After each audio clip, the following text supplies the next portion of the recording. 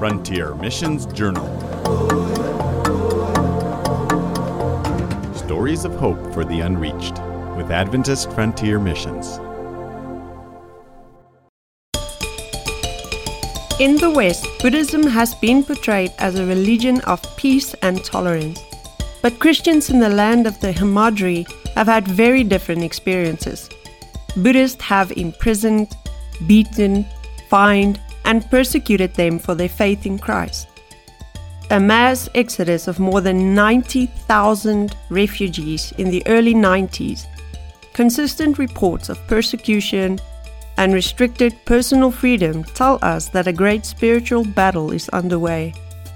When church leaders challenged the government about this activity, they were told, "We will persecute the Christians and put an end to them." There have been some converts to the gospel among the Hindus and Nepali descent in this area, but very few among the Buddhists of Tibetan descent. Did you know that every person is special to God? Even the weakest person is of the highest value in God's eyes. How can this be true? It is because God made us and because He has a mission for each one of us to do. Let me tell you a story that illustrates this perfectly. In a small village, in a small hut, an old grandmother sat cross-legged beside a young woman lying on a cloth mat. The doorway was low and the interior of the room was dark. Drukta, the young woman's brother, pushed open the door to the hut and stepped inside. His dark eyes searched the room. He was worried for his sister who was sick. The young woman was feverish and barely conscious. "Where is the baby?" Drukta asked. The old grandmother did not hear at first. Her voice droned steadily on, chanting out the Buddhist prayers. She finally paused when Drukta raised his voice, shouting to get her attention. "The baby did not live. He came too early." The grandmother shook her head sadly and motioned toward the dustbin in the corner. Drukta reached into the woven basket and pulled out a small stained bundle. Moving the cloths aside, he saw the tiny ears lie flat against the baby's head, and the tiny fingers were still joined together. Drukta laid 2 fingers against the baby's chest. Yes, it was there! The unmistakable flutter of a heartbeat. Kangdi was alive. For the first 9 months, Kangdi didn't even cry. He was too small and frail. Yet against all the odds, he survived. But he would never be useful for working in the rice fields or carrying loads up the steep mountain trails. With one shortened leg, he would always walk with a limp. The family was poor and struggled to feed the 4 children. So at the age of 5, he was sent off to the monastery, Pelreg Gonpa. Life was hard at the monastery. The children had to get up very early to begin their studies and meditations. During the time of the festivals, ceremonies continued all night. Kangdi's job was to sit and chant, holding the drum upright and beating the rhythm. Hour after hour, the chanting must continue until morning.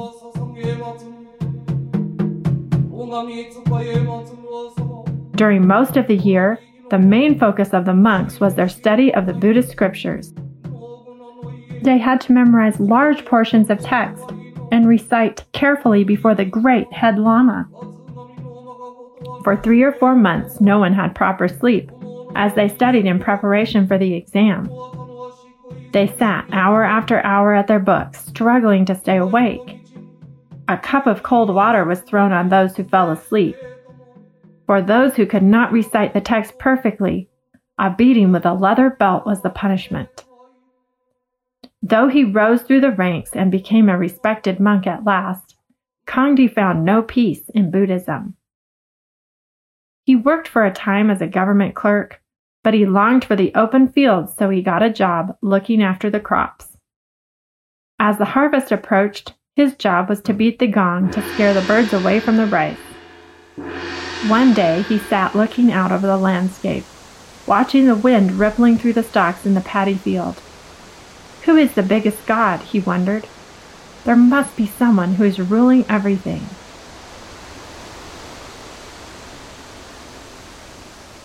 He had left Pelrig Gonpa searching for something better, but it seemed that trouble had followed him. His only remaining sister quarreled with him and chased him off the family land. Cast out from his relatives, he found himself wandering in town with 300 rupees in his pocket. What could he do? Where could he go? He decided to travel to distant villages that had monasteries and look for one that might have a position for him. At each monastery, the answer was the same. I am sorry, we don't have room for you. With no job, no money, and no family to help him, Kangdi was utterly discouraged and hopeless.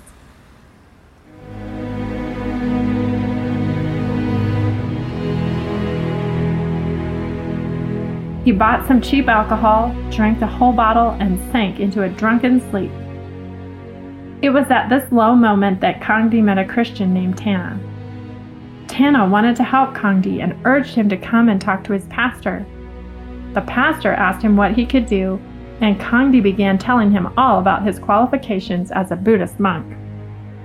Buddhism is nothing, the pastor told him. Kangdi was shocked and angry. What did this mean? The pastor began telling Kangdi about Jesus and the way to find true happiness. The pastor called the other Christian believers together to pray for Kangdi. Holding their Bibles, the believers surrounded him and prayed. Kangdi felt his heart rate slow and his worries melt away as peace came into his heart. He had spent many hours meditating in Buddhism, but he had never felt anything like this before. He moved in with Tana and followed him around every day, watching him and learning from him. Tana urged his new friend to read the Bible. Kangdi took the book, thinking how small it seemed next to the many volumes of Buddhist texts he had read. But the first time he tried to read the Bible, he gave up. I don't know if this is a holy book or a storybook, but I can't understand it, he told Tana. Several days later, Tana gave the book back to him. You must read it, Tana told him. Kangdi had spent many hours chanting Buddhist scriptures and memorizing thousands of pages of text. Now he began reading the Bible, struggling to make sense of the things he was reading. As he met various Christians and studied with them, he was able to understand more and more. His life began to change as he learned more about God's will and God's power. Kangdi also began to help translate sermons and Christian pamphlets to share in the villages. When the coronavirus pandemic struck and the borders closed, Kangdi was stuck in an area where Christian worship was not allowed openly. As the days turned to weeks, Kangdi started to share the Bible with those around him. A small group began meeting with him every week to worship and sing and listen to the message he shared. One day, as Kangdi was visiting people in the village, he met a young woman named Dory. She was crying, and one glance told Kangdi that her baby was due any day. She told him that her husband had left her, and she was surviving by living on a friend's porch. As they talked, her friend came outside to see what was going on. Kangdi could see he was drunk. Dory was in a desperate situation. She was ready to deliver a baby but had no one to help her and no safe place to live. Together with his wife and the other members, Kangdi paid for Dory to get a taxi and took her to the hospital.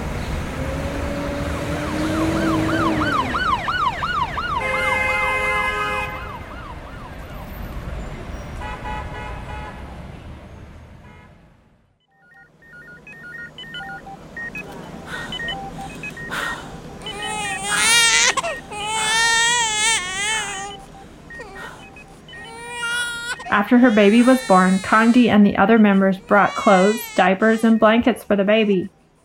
They gave Dory an audio Bible. While she recovered from her delivery, she listened to the stories and songs. Her sister came to visit her in the hospital, and she heard the songs and stories too. When it was time for her to leave, Kangdi and his wife brought Dory home. She stayed with them for 3 months. Dory's sister watched how the Christians cared for her sister. One day she told Kangdi, "I have never seen anyone take care of people like you have. If that is what Christians are like, I want to be one."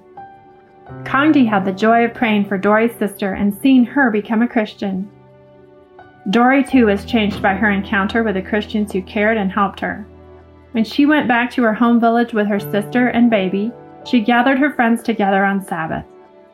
Each Sabbath, Kangdi led worship in his own village, then traveled by taxi to reach Dory's village and hold a second Bible study there.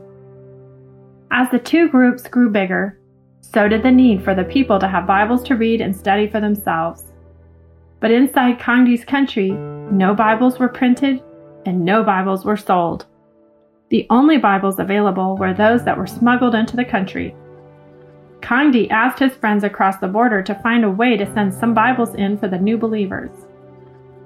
One day, Kangdi received the good news that a box of Bibles, audio Bibles, and Christian tracts were on their way to him. His heart leapt for joy even as a shiver of fear crept up his spine. He knew the believers across the border were praying. He knew the members of his study group were praying. Still, he went to the warehouse where the package had been delivered with a sense of dread.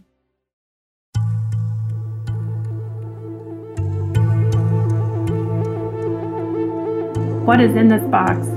What are you transporting?" The security guard cut open the strings that held the large bundle together, opened the package, and scowled.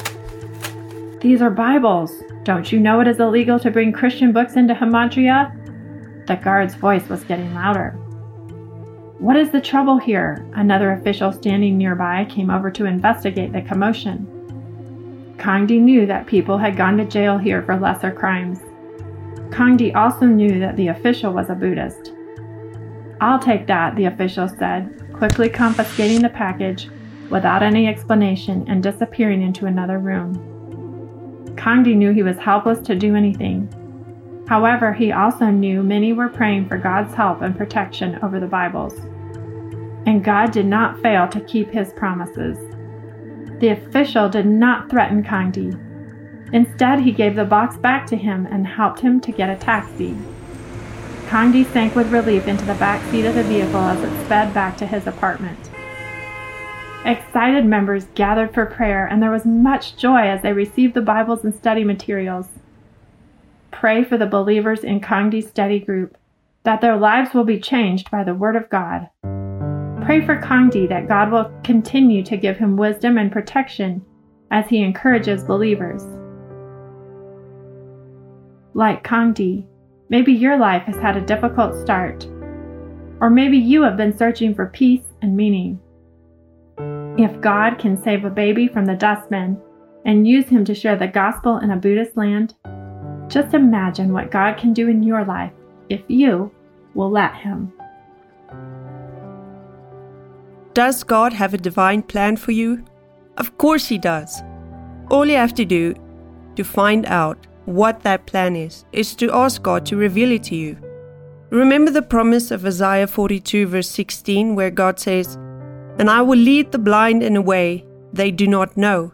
In paths that they have not known, I will guide them. I will turn the darkness before them into light, the rough places into level ground. These are the things I do, and I do not forsake them." May you be blessed and inspired by the story of Kangdi, and remember that God will lead your path and show you the divine plan he has for you. Perhaps God is calling you to be a missionary, or maybe you can support a missionary in the field. You too can play a big role in reaching the unreached. If you would like to know more about Adventist Frontier Missions, then please visit our website at www.afmonline.org.